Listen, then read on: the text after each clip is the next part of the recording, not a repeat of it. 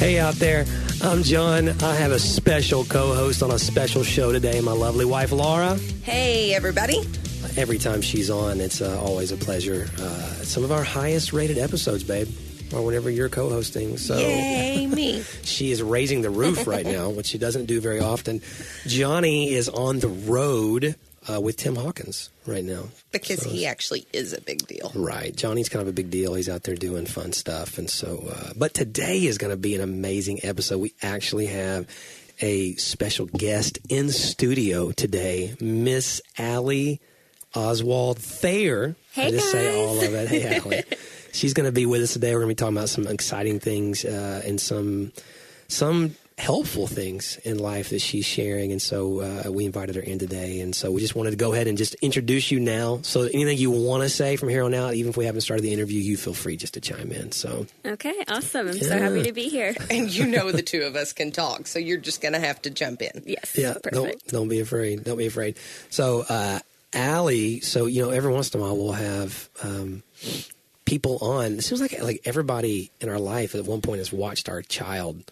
And so you spent, a year? Is that because we ran everybody off? Summer. So it's just a summer. Yeah, they don't stay. A couple stayed for more than a few summers, but you stayed, Allie, when she was older. You were the last one we had. 6, I think she was turning 7. She turned 7 when I had her. Yeah. And that was like we were at that place in the summers. It was like, we both still work and she's going to be bored. If somebody can come that she knows, and it'd be fun to hang out and just watch her. But at that point, you weren't changing diapers and stuff. So, No, we were playing dress up. So Playing dress up, but she got the sass. I did get the sass. Oh, yeah. But I loved it. She was developing the sass right then. And there was there was often not a filter. No. We still have a lot of no filter, but she's learning though. But she's Sadie, so That's true. Yeah. she's just Sadie. She is Sadie. She is a thing unto herself. Yes. She's very, very unique. Yeah, I'm very proud of her. So My new favorite Sadieism, Allie, so you'll know, is she, instead of saying, that makes my blood boil,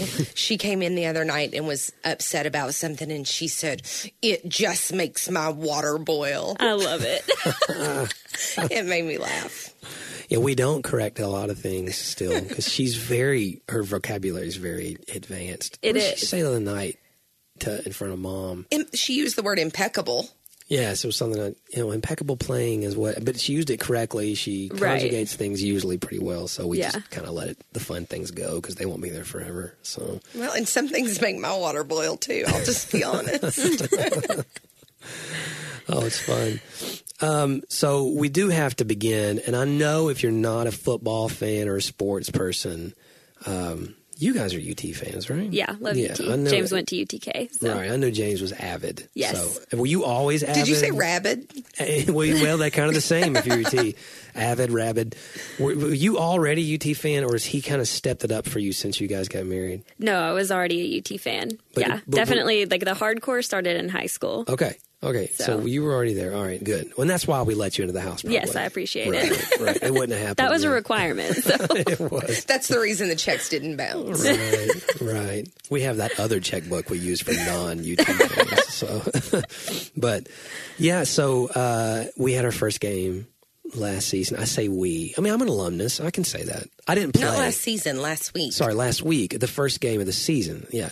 So, I didn't play. So when I say we, I wasn't on the field per se. It's the I would have royal liked to we. see that, though. Right. Oh, it'd be great. I'm not sure I could have done much worse. Yeah. That's not true. I could have done a lot worse than what those guys did. But it was pretty awful. It was It was sad. It was pretty awful. I mean, West Virginia.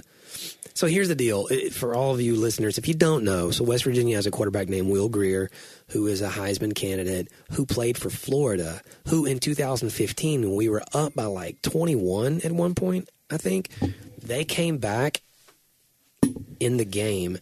And it's hard to describe. It's hard to describe the feeling. I still remember in the fourth quarter that all we had to do was stop them on one play.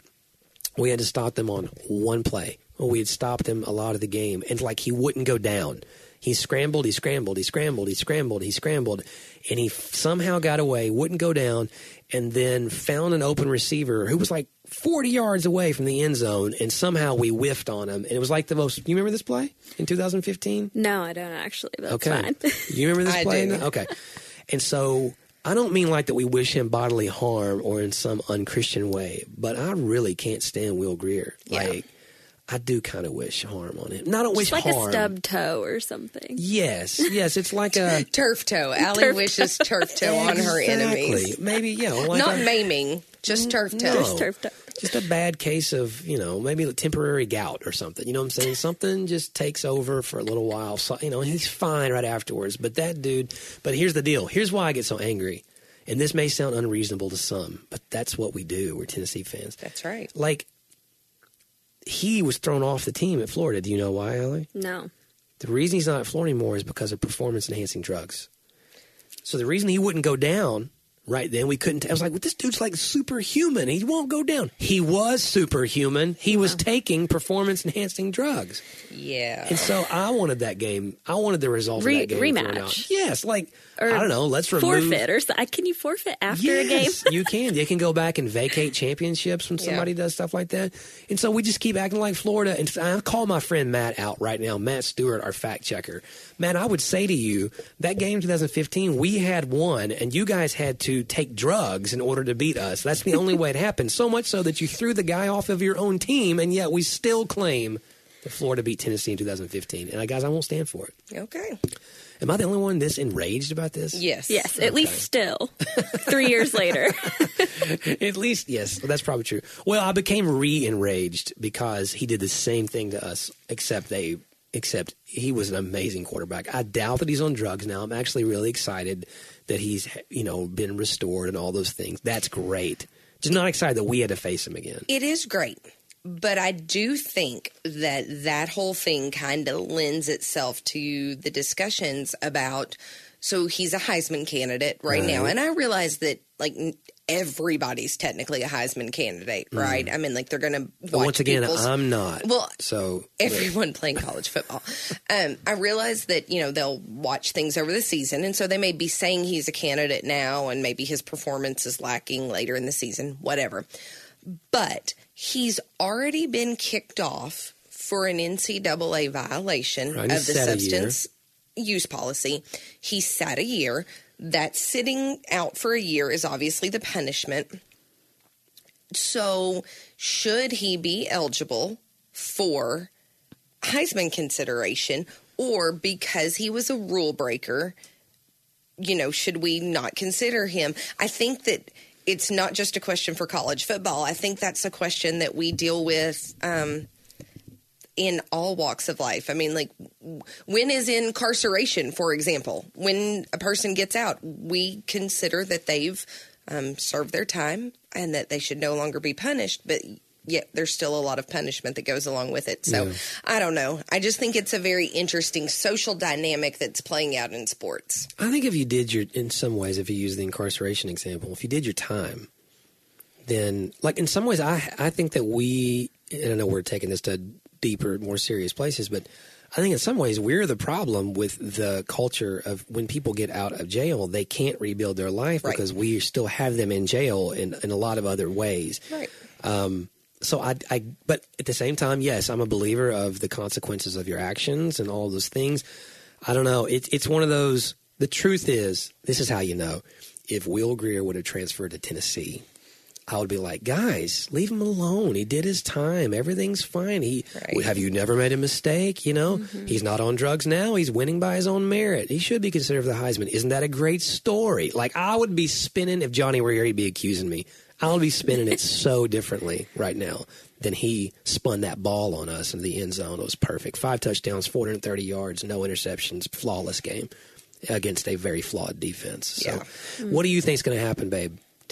Are we going to... With what? Are we going to find redemption at all this year, or is this what it is under the Jeremy Pruitt first year?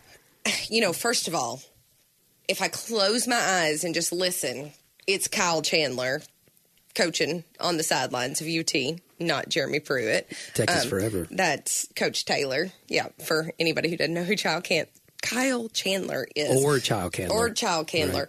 Right. So, yeah, that's the first thing. But I think that this year's just going to be a rebuild. I think that we have 2 weeks basically here to kind of establish some things. What I have liked so far is that he's taking ownership for the team.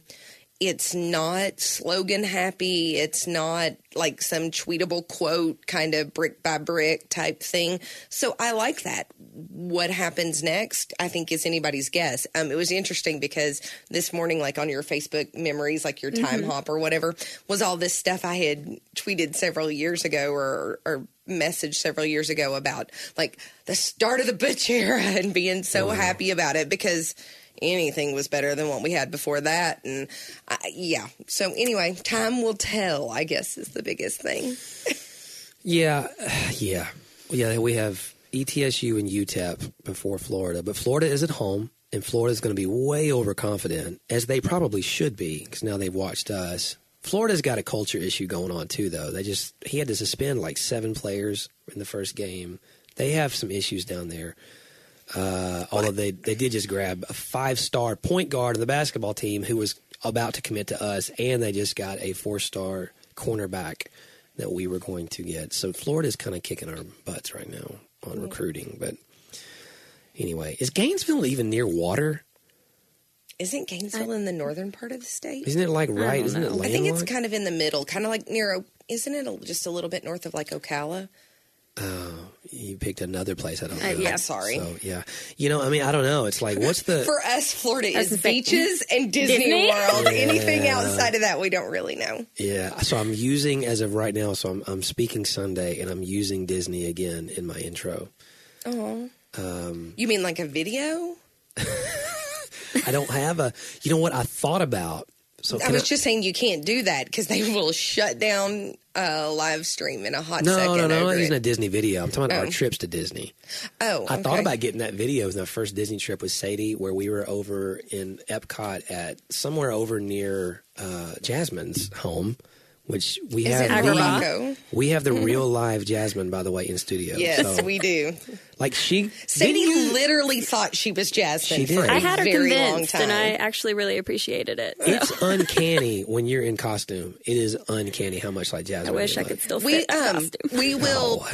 We'll try to post some pictures of Allie in full Jasmine regalia. Didn't you consider doing Disney character? Because you'd be dead on. I did, but I'm too short, and I have a tattoo on my hand. Yeah. Oh no. Yeah, I think you have to be 5'6". Really, really, really crazy about their cast member tryouts. Strict. Like you have to meet all these certain criteria about height, body weight, and different things. And that sounds really like crazy, like Barbie doll, beauty but probably pageant has to do stuff that people can see you whenever they're in line. And it's stuff. Everything about costuming and consistency, day in, day out, year in, year out.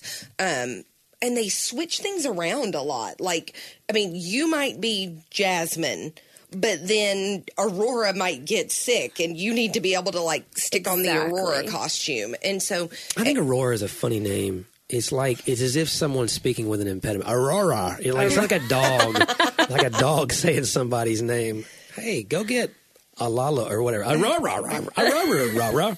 Anyway, sorry. That took a crazy turn. Let's talk about that. But the thing is, I remember Jasmine when Sadie was in line because she didn't look like Jasmine to me.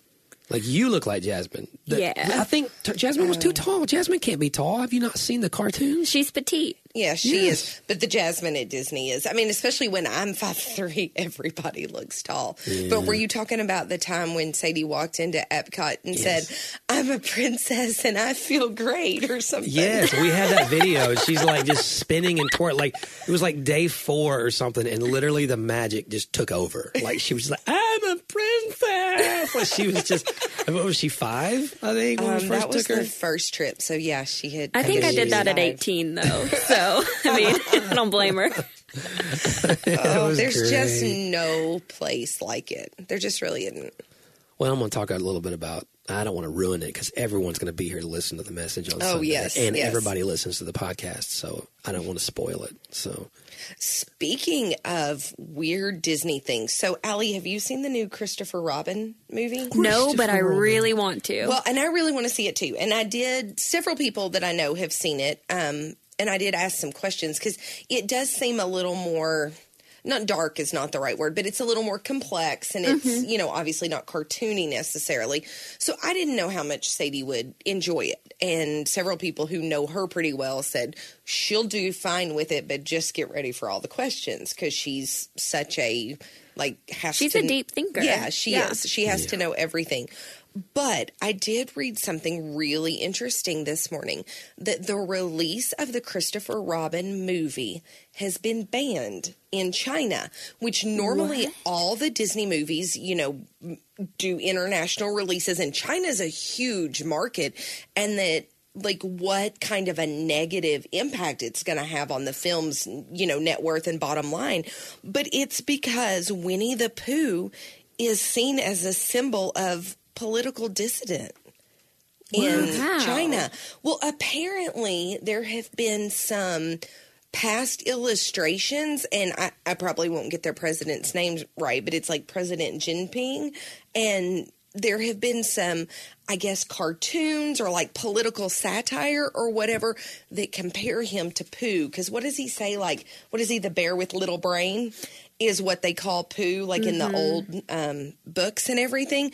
And so there's been like this whole comparison kind of thing, political cartoons and stuff. And so because, again, it's, you know, a country that is still very much a dictatorship. I thought you were going to be like, there's all these, there's this movement of Pooh, like, you know, holding a machine gun, all these militant. I know, but it was the weirdest. When I saw the headline, it was like Winnie the Pooh seen as, you know, it just was crazy to me. So, you know, total clickbait probably, but I found it really interesting. Apparently, like, even when, because President Jinping, I guess, has been in office for a while, and apparently, like, even when President Barack Obama was in office, like, they did some golf outing, and somebody, like, overlaid Pooh and Tigger.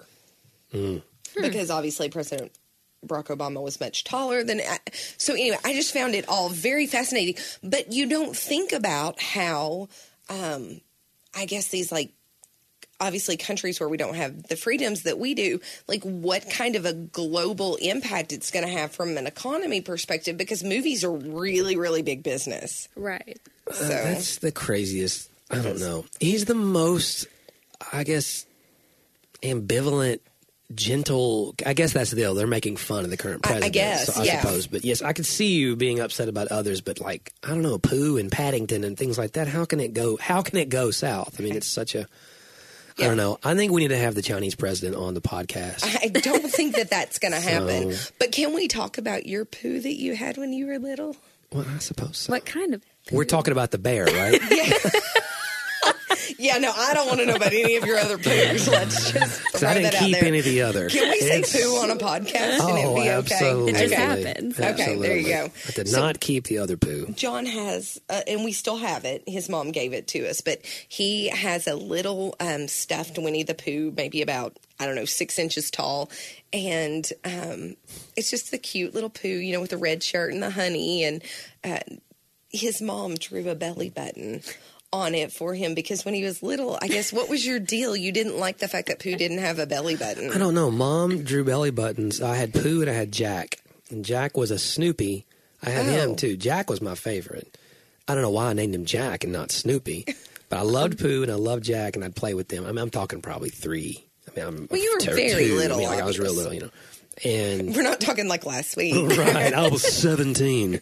I don't know why I couldn't get a date. But the Pooh, Mom, I don't know. She was such a cute thing. Mom always did. She drew, and I still have. Do we have the Pooh or just Jack? No, we have Pooh. I don't think we have Snoopy. No, we have Jack somewhere. Okay, I think he's in Sadie's stuffed animals over there. Okay, well, Pooh is for sure, but Pooh, really? Pooh has a little black belly button drawn on his belly. Yeah. So, and Mom, who listens to the podcast and who lives with us now, so we just Mom, we just finished our 3-month remodel of our, so I need to go find the Pooh and Jack and show to Mom because she may not realize that they're there. So when we went to Disney this last time, we did Crystal Palace.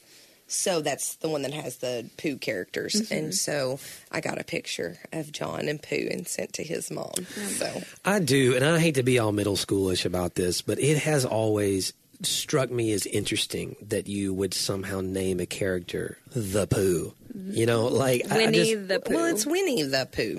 Yeah, but what is a Pooh? I don't know, but that book is It's old. Milne, I think, wrote the Christopher Robin or Winnie the Pooh books. Mm-hmm. So, Yeah. I don't know. Those are old. It's also English, right? Like Yeah, from yeah. England. I think so. I actually read that recently to my daughter. So, like the originals. Well, and And they speaking, were hard to read, actually. Oh, yeah. And speaking of Ella, which, just so everyone knows, yes, Cinderella. Cinderella. Her name is Absolutely. Ella because Allie's kind of mildly Disney obsessed.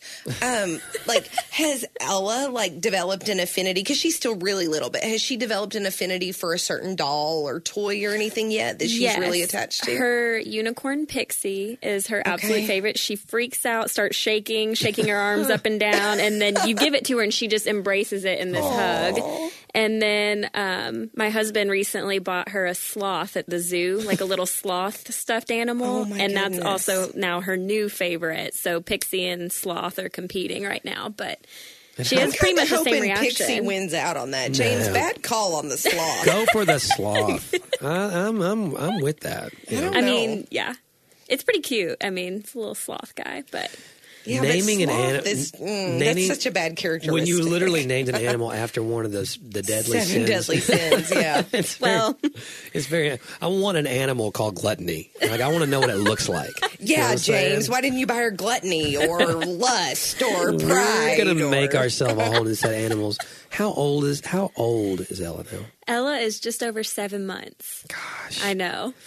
I can't believe it. You're getting dangerously close to Crawling. lots of mobility. Yes. Yeah. And she's trying. She's rocking and trying to put her hands out. And The world changes Yeah. when they can move. It sounds so cliche, but it truly. So, I'm an Enneagram 6. Or do you Enneagram? Can we make that a verb now? I don't know. Do you you Enneagram? Enneagram.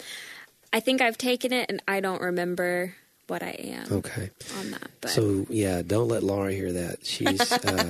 I actually listened. I was mowing the grass yesterday on my day off, and I actually listened to an hour Enneagram podcast by myself without one that she sent to me. So I mean, I think I'm officially. And I actually had a conversation with a friend this morning, and I was saying, hey, I think that the main things about it are that I've been taking away are that. And somebody said, the main issue against Enneagram or anything like that is that people don't want to be pegged, which is the main reason I hated it. I hated it. Don't peg me as anything. Mm-hmm. But instead, what we actually do is we peg everybody as one of two things. Either you're well adjusted or something's wrong with you. yeah. Like, oh, you're good or you're not, you don't have it together. That's how we peg everybody. Right. And that's what we really do. It's like, if you're honest with yourself, we're all sitting around going, well, yeah, he's cool. She's crazy. Like, we have one, you may use different words, but I fall way on the crazy spectrum. but you don't do, so this whole I don't want to be pegged, we peg everybody by two things. And what this is doing is acknowledging, as the ancients did, that there may be more than two ways that people are wired in this world, or more than two ways that people look at the world. Mm-hmm. So their motivations are different than just two things. And so I think that's really, really helpful. But that being said, I'm a 6, and I'm my if you want to call it deadly sin, or what's the other way to say it, babe? That's kind of the religious way, but there's another way. Your greatest challenge, or your fault, challenge or your weakness, is fear. But I'm actually a counterphobic. So when something seems, that's always my whole life. When I'm afraid of something, but I really am motivated by fear, I go and try to beat it immediately. Like, that's the way. If I have a challenge, I go face it. So when Sadie became mobile, this is all tying back. This is a rabbit trail that I brought back to Ground Zero. Got it. And I just put two metaphors, Ground Zero and rabbit, into one well-articulated sentence. And so when she started, now my fear started coming out in terms of baby-proofing the house. And I still do this. And Laura was laughing the other day. I do this with people when my grandparents come over or whatever. I see every tripping hazard. I see every sharp object. I see every corner of every counter. How long at our old house? You remember the old house? John literally would walk by and stick his hand there for You people. remember how that counter stuck out, where you come to that hallway? Mm-hmm. When Sadie, when she was little, she just ran underneath it. And I would tell Laura from the moment that we moved in, that Sadie came home, I said, someday she'll be tall enough. She's Don't going whack her head on to that. be used to running underneath it and not realize she's grown tall enough, and she's going to run headlong into this counter. Mm-hmm. And let's be honest, she was tall enough at like 2. Right, she got tall real fast. But I wonder how different people, because that's the assumption for me is that everybody's that way, and they're not. No. And so it's not just I'm a fearful person. I am wired, and when I have healthy ways, because I actually help people not get hurt. Like, I know several times I've dried up water in the floor, Sure. and that someone could have come along. So I'm looking out for other people. I'm made that way, but I can go too far in unhealthy places. But I just wonder how, like, people like both of you, because I know you're a 2 and we're not sure what you are.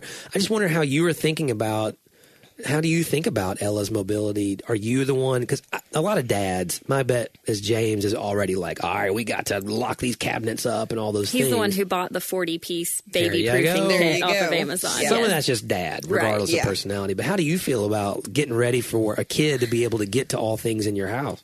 I mean, I'm excited for her to be independent, and I've actually really encouraged that in her. Like, I think she was sitting up at 5 months old, and I just want her to be capable in doing those things. But I'm kind of like opposite of you, where I don't think about those things, which Yeah. could potentially be harmful. But I was like asking James, I was like, do we really need a baby gate on the stairs? Like, surely she's capable. She can just do it, right?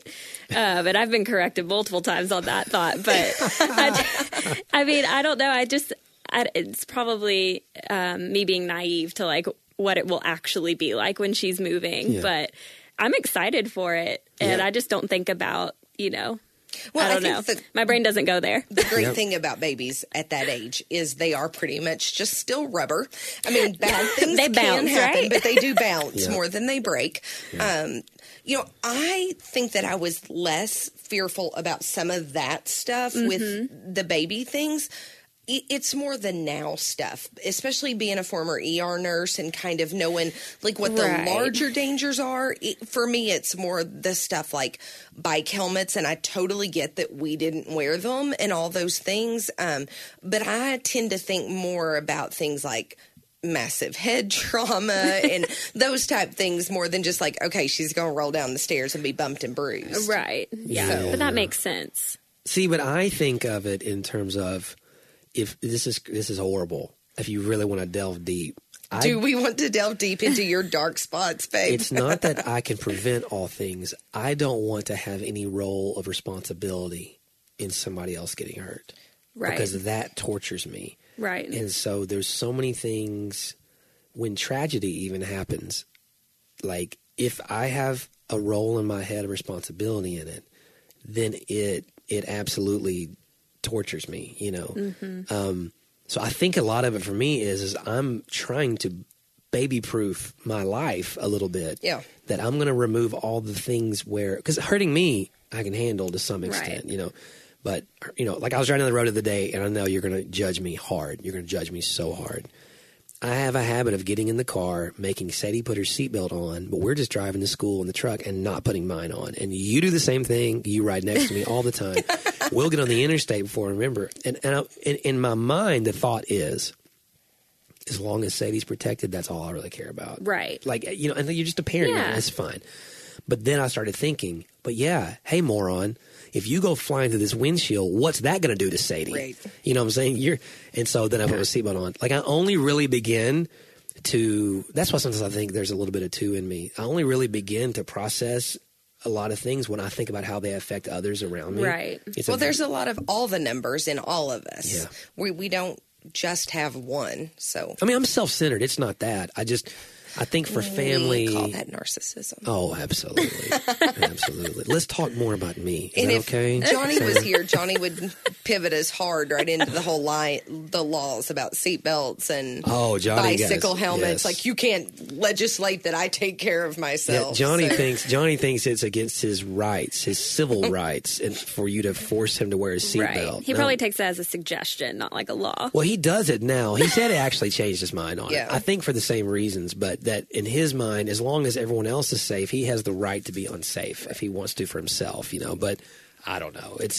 Well, I think we resolved that, and he came to another. We'll see if he listens. Safer conclusion. We'll see if he listens or not, because then 30 minutes into this podcast, we'll see if he says Actually something paid to me. attention. Right. Because I don't think he will. Well, Johnny, I'm here's calling the you deal. out. Most people, and I'll go there, Johnny. Most people, because Johnny's so funny, and obviously he makes his living being funny, and oh my goodness, he's on Amazon Prime now, right? His special? Johnny W's Live at Franklin Theater just went on Amazon Prime. You can watch it on Amazon Prime. Again, he's a big deal. The rest of us are not, which is why we're sitting here in a church nursery recording a podcast. But all I was going to say about that is when I first met John and was getting to know Johnny, obviously, I spent a lot of time with the liquids of my dinner coming out like my nose and all over my plate from laughing so hard. I got to the point where I was like, okay, don't order Coke because it burns way more than sweet tea. Like, just have water when you're at dinner with Johnny. But what I was going to say in all that is he's hysterical, but he also is very, very intellectual and thinks deep thoughts about things like his civil rights and seatbelts. Oh, Johnny's the smartest, deepest guy I know. It's so funny when Johnny first started doing like sermons and classes and stuff. They were really heavy. He and I talked about that because I can be really heavy. I have to really make myself. I can go down those holes. And I actually listened to a great podcast yesterday that had Dave Barnes on talking. He was in his Enneagram podcast, and Dave Barnes is a funny guy doing stand-up now, you know, so he's this great songwriter, this Grammy-nominated guy, but he talked about that's one of the things he wants people to know about him is that there's, hey, I can talk about other things. And he has to limit himself to not just always be the life of the party, but that there's other deeper sides. But yeah, Johnny's a deep one. That's why I love the podcast with Johnny. Because, yes, he's funny on here, but he's brilliant. He's brilliant. And he did not ask us to do this. He did not know we were going to talk about it, but you need to, if you're listening. You need to go to Amazon Prime. You need to watch it. And more importantly, you need to give it 5 stars if you like it. If you don't, I'm not telling you how many stars to leave, but if you like it, give them 5 stars. And you need to write a review because that really helps. That really helps. And that's a big, big deal. We're very, very proud of Johnny. Johnny, no matter how many stars it gets, You're 5 stars in our book. You have a 5-star heart, Johnny. That's just right. like Butch Jones said. We call that a full circle time. Full circle moment. Yeah. Well, this today for us is really coming full circle because Allie, who is with us today, is one of our former students, came up through some of our youth ministry years. And like John said, she did keep Sadie for us for a summer. And now she is a wife and a mom to a beautiful little girl, Ella. And most of you who have kind of followed the podcast for a little bit know that we all have been sort of deeply impacted by some issues surrounding mental health in the last little bit. And one of the reasons that we wanted to have Allie on today was to talk to us about this amazing new journey that she has been on, that she is kind of spearheading with a group of women and with the support of her husband to talk about some issues surrounding mental health and specifically postpartum and the effects of postpartum depression. And so we really want to just take the time to talk about these things because I do think that it is so very important in the church especially that we don't wait to have conversations about mental health when there's a problem, that we don't wait to have conversations about mental health after we have been impacted by tragedy. The first time that people hear us talk about issues of the mind should not be kind of in a too late scenario and as an afterthought. So we really wanted to just kind of open up the discussion and talk through those things with Allie today because she's got some really, really, really important experiences, I think, to share. Absolutely. Allie, why don't you just start by telling us your story and telling us how did you get to where you are now with what you're going to share? I'll try and do like a Cliff Notes version of it because it's like an 8-week long thing. But I will start with the birth of my daughter. It was a lot more traumatic than I ever expected it to be. It was 20 hours of labor, contracting an infection, becoming tachycardic, and then they had to stop Pitocin, and they were like, okay, she's too stressed out, you're too stressed out, let's just take her. And I wasn't dilating and all of that. And then my C-section ended up being 2 hours, which normally is supposed to be like a 30-minute procedure. And I ended up being asleep for her birth. I didn't even become cognizant to the fact that I had had a baby until about 13 hours later. And they were like, here's your child. And I was like, what? And so I don't remember the first time attempting to breastfeed her or holding her. I don't have any recollection of that at all. But all in all, in the hospital, I feel like I'm somebody who can take, a situation that didn't turn out like I thought it was going to, and just kind of, that wasn't what I expected, but it's fine. Let's just move on. And that's really what I was able to do in the hospital. Even though I didn't get those first, really initial bonding moments with her, which I think later affected my mental health really heavily, not being able to bond to her in the hospital. But before you leave the hospital, they ask you all these questions, like, are you able to laugh at things? Do you see the bright side of things? Are you bonding well? And I just kind of laughed that off. And was like, I'm fine. I love my child. Everything's great. And so I headed home with really high hopes that everything would be better from there on out after leaving the hospital. And the first 2 weeks, it was really hard. Breastfeeding was a really big challenge for me. We weren't getting any sleep. I ended up tearing some stitches internally and was just in a lot of pain. And my recovery was not smooth. And I was really starting to feel trapped. And feeling like I will never feel like myself again. This is not going to get better. I'm going to be stuck in my townhome, and not recover from this.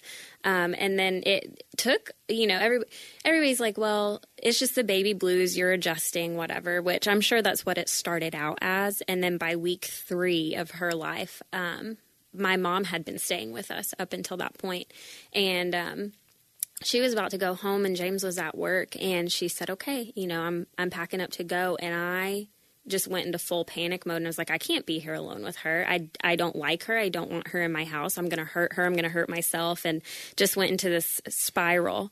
And, Mom later would tell you, she was actually really fearful. And so she decided that she wasn't going to leave until James got home. But I had looked at Mom and said, I need to go outside and just take a minute, because I can't breathe. And Ella's sitting in her swing and I couldn't look at her. I was just like, oh my gosh, can somebody just take her away from me? I can't do this. I feel trapped. And so I went out and was just having a full-blown panic attack. And I came back inside and looked at my mom and I was like, I need help. I'm not okay. I think this is deeper than, whatever. And so I started Googling what the heck is wrong with me, because I've never dealt with depression or anything like that. And I read this one, I guess it was more of an article than a clinical website, but it was these are some, signs of postpartum depression, which I had not even really heard that term before. And I started reading through it and it was you feel like you just made the biggest mistake of your life. You feel like you're never going to be yourself again. You can't even stand looking at your child. You can't stand the thought that they're going to be in your home for the next 18 years.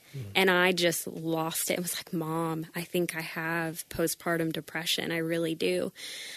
Which was a really hard thing for me to come to terms with, because I look at my life and it's like, I have a great support system, family, I'm a believer, all of that. I did not feel like I was somebody that would be susceptible to mental illness.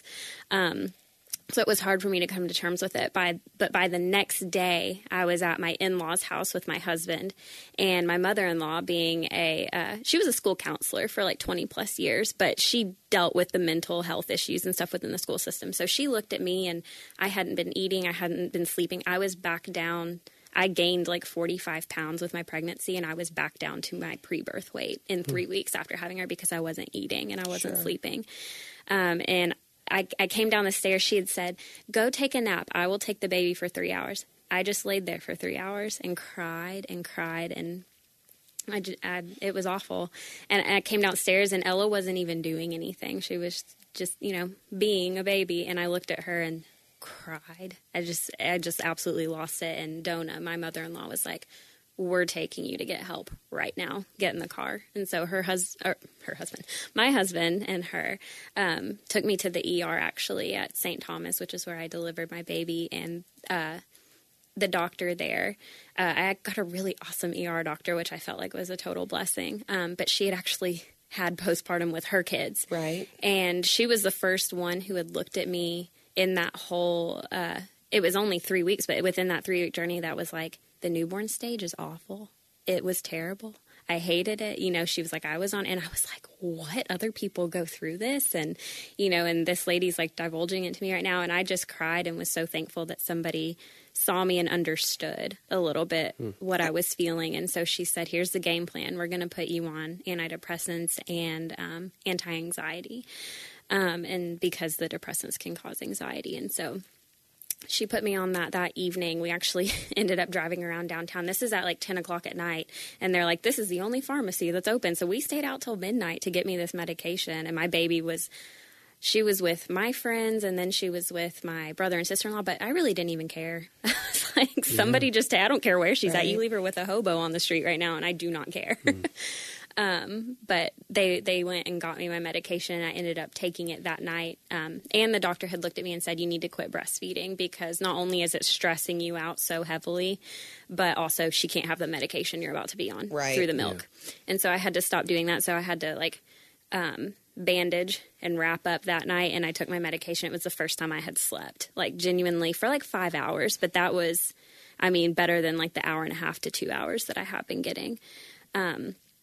So that was really the start of the journey. And that was not the first time I went to the ER, but, or not the only time. I ended up going a second time, but I got a little better after starting the antidepressants. But, after getting up to a higher dosage of them, and not realizing the effect that it would end up having on me after it built up in my system, it sent me into suicidal ideations. And everything in my mind became a weapon the morning that really happened. And I just, you know, we have firearms in the home, so obviously that was an option. And then the knives, and then the medications, and then, you know, your mind just goes to everything. And my mom was there that morning that I just broke and was sitting in my kitchen on the floor just wishing. I was like, God, please kill me. I can't look at my daughter. I don't want my daughter. You know, it was awful. But I went outside and sat again trying to gain control of myself. And I just remember being on my knees and just praying that God would take me. Why didn't you take me? I asked you to take me last night in my sleep. You know, like, why am I still here? And so I went back inside, and my mom had the foresight to call my husband to come home from work because he had to go to work that morning. And so he came home, and they loaded me up to take me back to the ER because they didn't know what else to do with me at that point. And they wouldn't let me get a hold of anything at that point to, like, hurt myself. So I started clawing at my face and just desperate to feel something in that moment because I was so numb and had been. But when he came home, actually, before they took me to the ER, he said, Allie, we just need to pray. I said, James, I don't want to pray. Like, you know, unless it's for God to take me out of this world right now, I don't want to pray for healing. I don't believe in that right now. You know, like, this is where I'm at. I can't see past that. But regardless, he tried to hold me and pray, and I started physically fighting him and pushing him and threatening all the ways I was going to kill myself, which I don't remember that part. But they later told me that that's what I was doing. I mean, it was a full psychotic break for me. But they loaded me up and took me to the hospital, and they called it like a tranquilizing pill. They were like, take this, and it made me pass out for like hours. Cause they looked at me, they were like, you're going to be here for a while. And so anyways, I woke up and they said, you know, we need to send you to, a facility out in Franklin. That's a mental health institution. And so I ended up going out there after the ER, and I actually didn't end up staying. I was only there for about 6 hours, but it was because we did not have peace. Or my husband really didn't have peace. He was like, this just doesn't feel right. They had left me in a room for 4 hours that was like white walls, a chair, and that was it. And nobody came in to assess me, but I was back there by myself.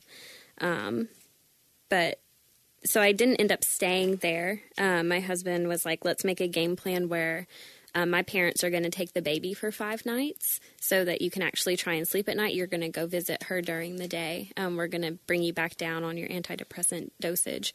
So that all started that that was a Tuesday night that happened. And that's like, I would say when the healing started. But the next day, which was a Wednesday, everything felt pretty normal. I felt really like, okay, I have some relief. We have a plan put in place. Things are going to get better. And then that evening was going to be the evening that Ella started her 5-night stay at my in-laws' house. And so my mom and James were at the house with Ella and I. And they said, okay, it's time to pack her up and take her. And despite everything I had been feeling, I was feeling like a total failure. Like, wow, I'm her mom, and I can't even be alone with her or have her in the house at night. And so that really sent me into another spiral that night where I just started crying, and despite everything, really just not wanting her to leave, even though I didn't really want her there.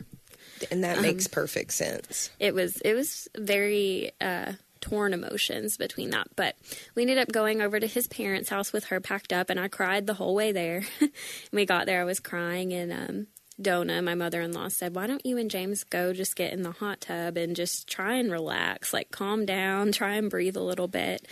And so we went out there, and it was just he and I, and he looked at me and was like, Allie, just be really candid right now. Like, what are you feeling? Why are you crying? We have a plan put in place. Like, what, you felt so good about what's going on. And I just told him, I was like, I just want to drown myself right now in the hot tub. I just hear this voice saying, like, it doesn't matter. Nobody needs you anyway. You're a burden on your friends and your family. Your daughter would be better off without you. Your husband can find another another wife that would do better at being a mother. And it was just all these lies coming into my head. And I told him I wanted it to just be him and I again. She had stolen our lives. And but I had a moment after telling him all of these things where I said, but none of that is true. Like, if I look at myself before the season that I'm in right now, like, I always wanted to be a mom. I love children and babies. This is what I wanted. This is what I wanted my life to look like. And now I'm here and I'm hating it. And so why? And I didn't have the answer to that. And so I just looked at James, and I got to a point where there was nothing else I could do. I was on medication and had been, and I had been seeing a counselor and all of those things. And I was at the end of my rope, and I said, James, I want Jesus. And it wasn't I need Jesus, because you always do, but I was like, I want him right now, because I can't, and that was different from the place that I had been in, because I was kind of like pushing that away a little bit. I was never mad at God, but I was definitely like, why? Why me? Why is this happening? But I just looked at James and said, I want him. And I over and over again was just, Jesus, Jesus, Jesus, I just want you, And so James kind of wrapped me up in a hug in the hot tub, and just started praying, and I was weeping, and he said the Holy Spirit told him to take me inside to his mom. And so we got out, and I'm soaking wet. He's also soaking wet, and we go in, and I'm just, shaking. And Ella's there, and my mom's there, and his mom is there. And he said, Mom, will you pray for her? Because that's what he felt like the Holy Spirit had told him to do, was take me inside and have my mother-in-law pray. And I all I could do was just sit soaking wet in the middle of their den. And she got up really fast and came down to the floor, and she just started praying. And I was just on my hands and knees, face to the ground, and I was done. I just wanted to be done. And so she starts praying, and James is down there praying, and my mom is experiencing this for like the first time in her spiritual walk, which I think ended up being really powerful later. So they're praying, and then Donna switched into speaking in tongues. She started speaking. I mean, she was praying, and then you felt the atmosphere change. You felt the Holy Spirit come in the room, and she started praying in tongues. And in that moment, I had this vision that I was actually like, just my head was in Jesus's lap, and he said, Allie, I see you. I'm not leaving you like this. I'm not going to leave you like this. And that felt really comforting to me. And then so she kept praying in tongues, and all of a sudden, I felt like a spirit leave. Like I felt the spirit of depression lift. And I didn't even sit up from the floor. They had their hands on me, but Donna and James both at the same time looked at each other and said, she was just healed. Right now, she just got healed. And so they started praising God. And I sat up and I looked around. I was like, whoa, I can breathe. I don't even know who that was 5 seconds ago on the ground. And I haven't looked back since that day. I was genuinely like healed supernaturally in that moment. Now it's still been like a little bit of a battle where like the lies will start, but I actually have the strength and can claim the victory and healing that I had. And, like, no, Jesus, he did heal me and you're not taking that from me again, and I've been able to like very quickly dismiss anything that would come my way, just through getting some scripture on my heart and all of that, and just claiming that I was healed in that moment. But yeah, I mean, that's really where the story, my actual terrible depression ended was with Christ healing me. Wow. So.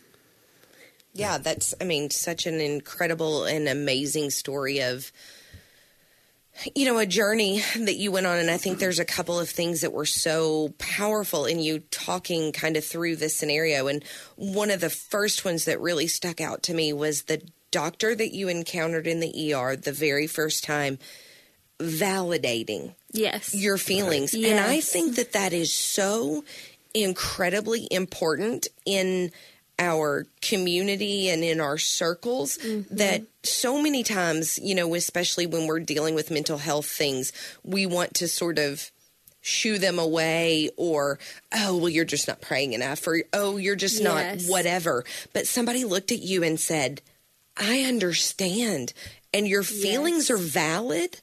And while they may not be normal, in air quotes, compared to the vast majority of the population, they are normal for what you are experiencing right now. Right. And having somebody validate those emotions, whether it is a doctor, a friend, your spouse, validation is so important, because if you don't have somebody that's doing that for you, what you end up feeling is further isolation and guilt. And guilt, and that you're, that things are just not okay, and that you're inherently flawed.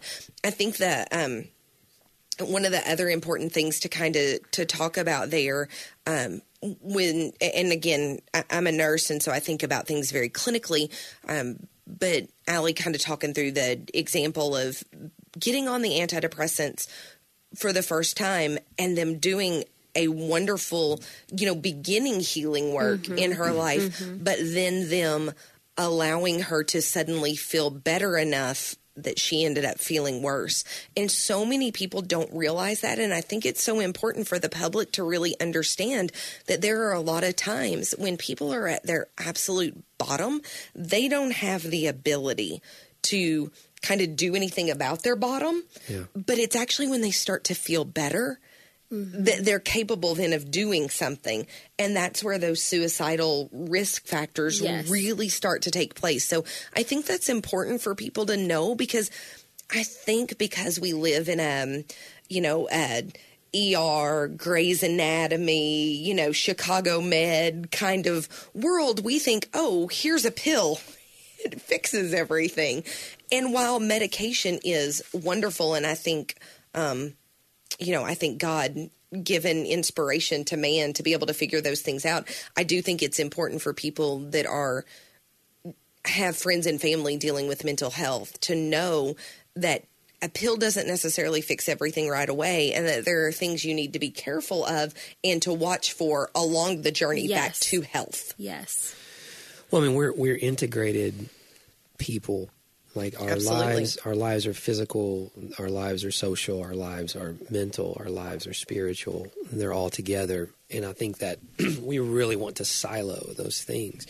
And the conversation about mental health, which none of us feel even qualified to talk about, we either dismiss it, or we over spiritualize it. Yes. We make a thing. Because they're going to be, and if you're a listener, I encourage you, it'd be really easy to hear your story and go, okay, I get it. And in the end, you just said a prayer and then that was it. And it's like, guys, this is a way deeper narrative than just that. And that the beauty of understanding, and I've heard one guy say, we have problems with our mind, and then sometimes we have problems with our brain. And you need to distinguish, those things. Absolutely.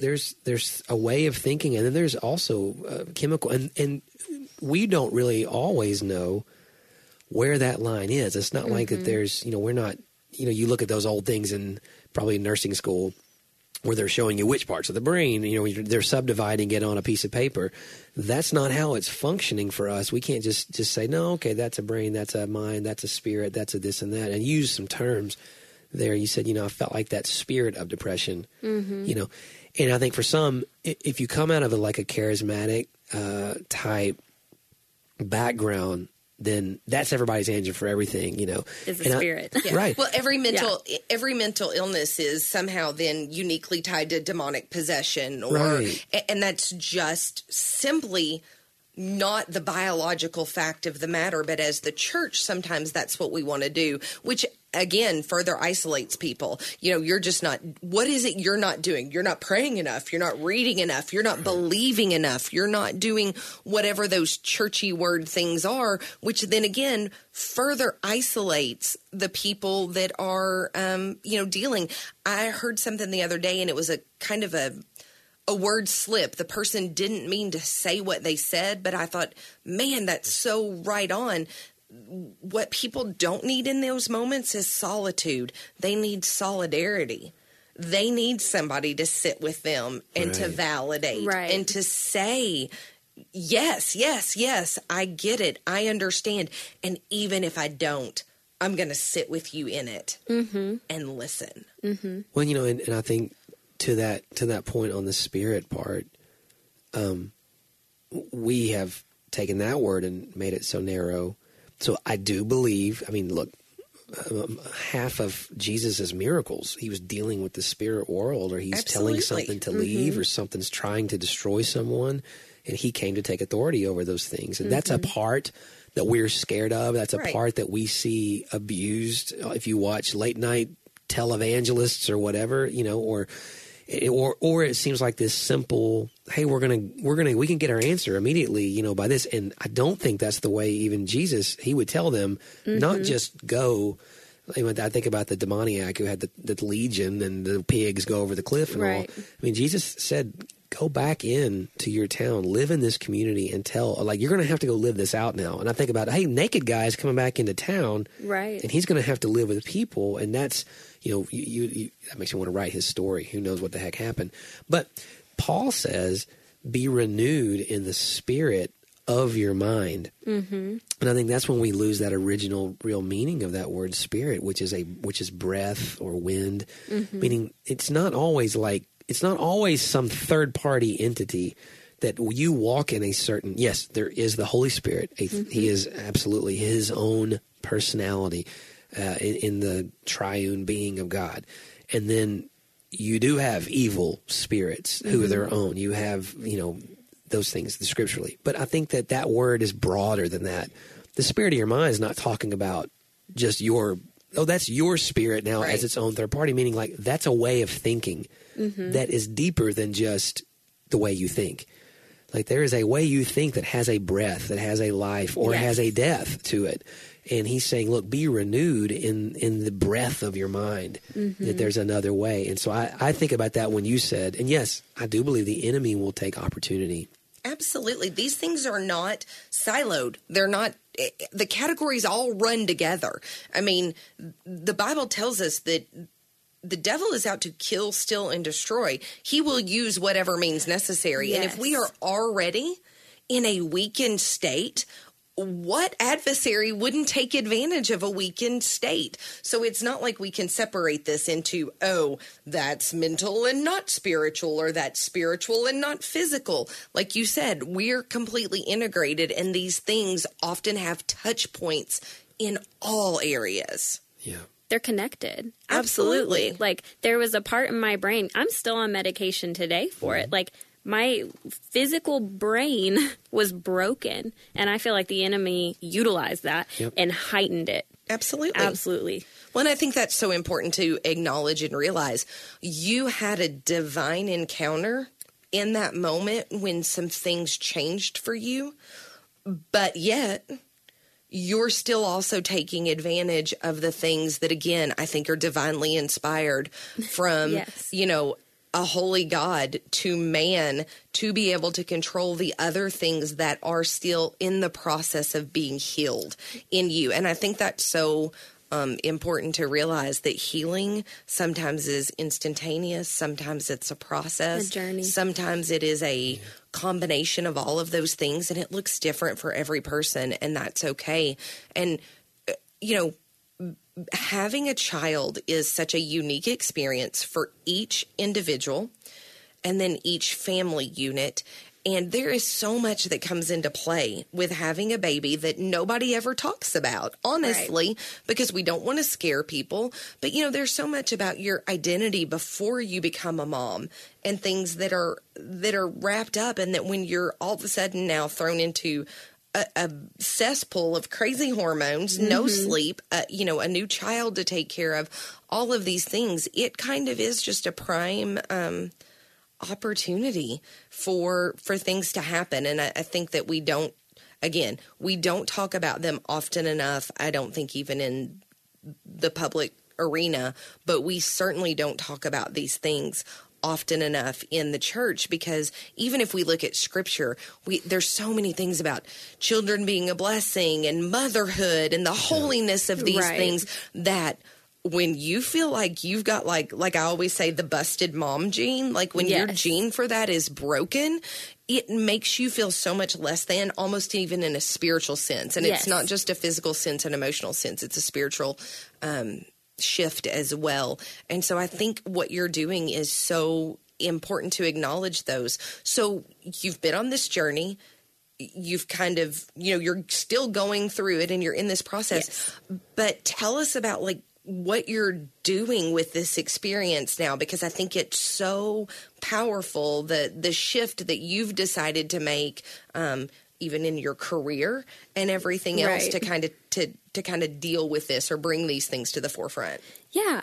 So after really coming out of the thick of it, as I like to say, I really felt like the Lord was telling me, don't be silent about this, because I was. Nobody knew I was going through it when I was going through it.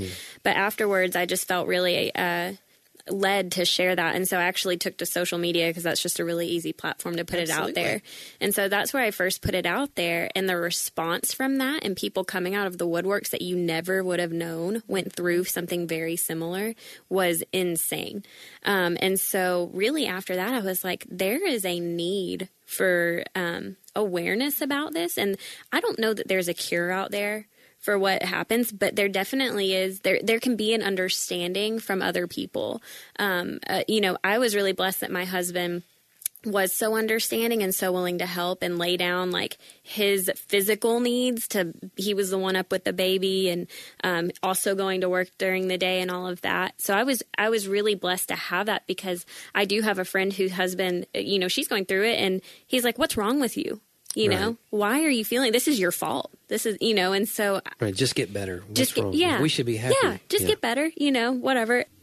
So what I've started is called PPD Journey, because I do believe healing is going to be a journey. I think my situation was very unique in that it, was almost instantaneous, but it still continued for me. Sure. The battle still continued. And so me being vocal and me starting PPD Journey has been healing for me as I continue to walk this road with it. But like I said, I just think it's so important that there is awareness brought to it. And especially within the church, like we've been talking, I don't think medication is used nearly enough in mental health issues within the church. I mean, people are like, well, you just haven't prayed enough or whatever. But you wouldn't look at somebody with cancer or diabetes and say, well, you just haven't prayed enough. You don't need medication for that. Exactly right. We treat it so differently. Yeah. And I'm like, no, I'm ill. I have an actual sickness, and that needs to be addressed medically. Yeah. But yeah, so PPD Journey, really all it is about is finding healing through community. And so what I really want to do is bring awareness, and then I have a forum on our website where hopefully women will start to talk as they're going through it, because sometimes it's not easy to open up to people around you, because you're like, I really want to throw my kid out of the car or throw her at a wall, but you can't say that, DCS is going to get called on you or whatever. Well, and I think it's so important to realize, especially with postpartum, that not everyone's postpartum involves harmful thoughts towards their child. Right. There are a lot of women who suffer from postpartum that don't have those particular negative thoughts towards their children, but certainly have the negative thoughts towards themselves. So each situation, although commonalities, is Very extremely unique Very and different. different. And I think basically what you've created is kind of a different Me Too movement. And, you know, the words Me Too, the Me Too movement in particular is, you know, particularly about sexual abuse and, you know, gender empowerment and things. But I think there's something so important just about the words Me Too and having a place where women can hear, Like, hey, oh, yeah, same. yeah, I'm going through this. Same. Me too. Yeah. Especially because I think in our world, there's a whole lot more, you know, mom shaming and parent shaming and things that go on that do contribute to this. And it's very prevalent in social media. So having a counter voice to that shame is just incredible. Yeah. And I think women being encouraged by other women who have gone through it is super healing. Absolutely. I really do. Like you said earlier, it's validating, you know, like you're like, well, maybe I'm not crazy, you know? Well, and the essence of the whole gospel is that Jesus came to experience what we're experiencing so that he could sympathize and could help. Right. In his case, redeem. But we miss that beauty of community. Is that's really, it's not it's not just a buzzword thing. It's a no. When you know what I've been through, then something different happens on a different level. Yes. That creates the stage. It may not be instantaneous, like you said, but even with Jesus, our healing, although our spirit has been already made whole in Christ, the rest of our lives are on that journey you're talking about. Yeah. So we're on a journey, and he's healing, he's redeeming every day. So no, I think it's beautiful, and it's courageous. So courageous. It's so brave just to hear you tell the story and to not hold back hard parts. We have a story that we don't have time to share today. Sure. And Laura went through a lot of things that we discovered along the way, and we will share that on another episode. But to hear you say that, and tell me the website name so people know where to go. It's called ppdjourney.com. Okay. So go to ppdjourney.com, and they can get information there. I see you have like a lot of handouts. Are these your organizations? They are. Awesome. Yes. And Yeah. they're well done. Lots of information there, obviously. And you were talking about awareness, empowerment, community. Right. This is great. Awareness, empowerment. I don't know how I can make an acronym. I just think that it's so important to realize, I mean, you know, as much as this has been such a hard journey for Allie and James, and James has been just a part of this journey, you know. Yeah. We often kind of don't talk about the impact that these things have on the spouse or the partner. But I think that what's so cool is that even in the mud of this, again, God's ability to redeem all things, he's uniquely gifted James and Allie to have some ability with videography and other things that they can take this firestorm that they went through and turn it into something so beautiful because God has blessed them with some resources and some downright talent to be able to do these things. So I think that those are special things that we can't overlook, that even in the midst of the hard stuff, God was already making provision for this to happen. Yeah. Oh, that's amazing. Yep. It really, really is.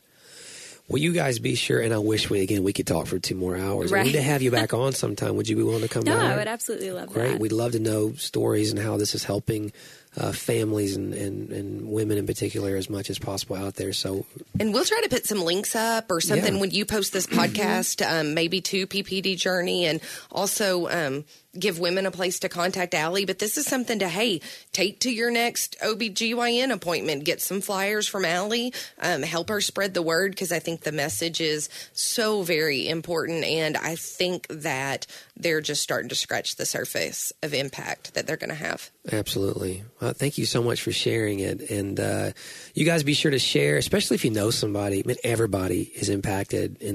We all are impacted in any sort of mental health capacity. And so this might be something really helpful for someone to listen to in your life. So send them a link and share it. Subscribe and leave us a review. Let us know more questions you have for us or more topics you want us to discuss. We'll be back with Johnny next week. And in the meantime, catch him on Amazon Prime. Yeah, go to Amazon Prime, catch Johnny, and we're very, very proud of him and excited for what's happening in his life. And honey, as always, appreciate you co-hosting with me. You're an incredible co-host. You do a great job, and I love listening to your voice in my ears. he has to tell me these things. And Allie, appreciate you being here. And Yes, thank you so absolutely. much. Thank you, James, for keeping Ella for us today. Yes. So, but we appreciate you guys, and we'll see you next time on Talk About That.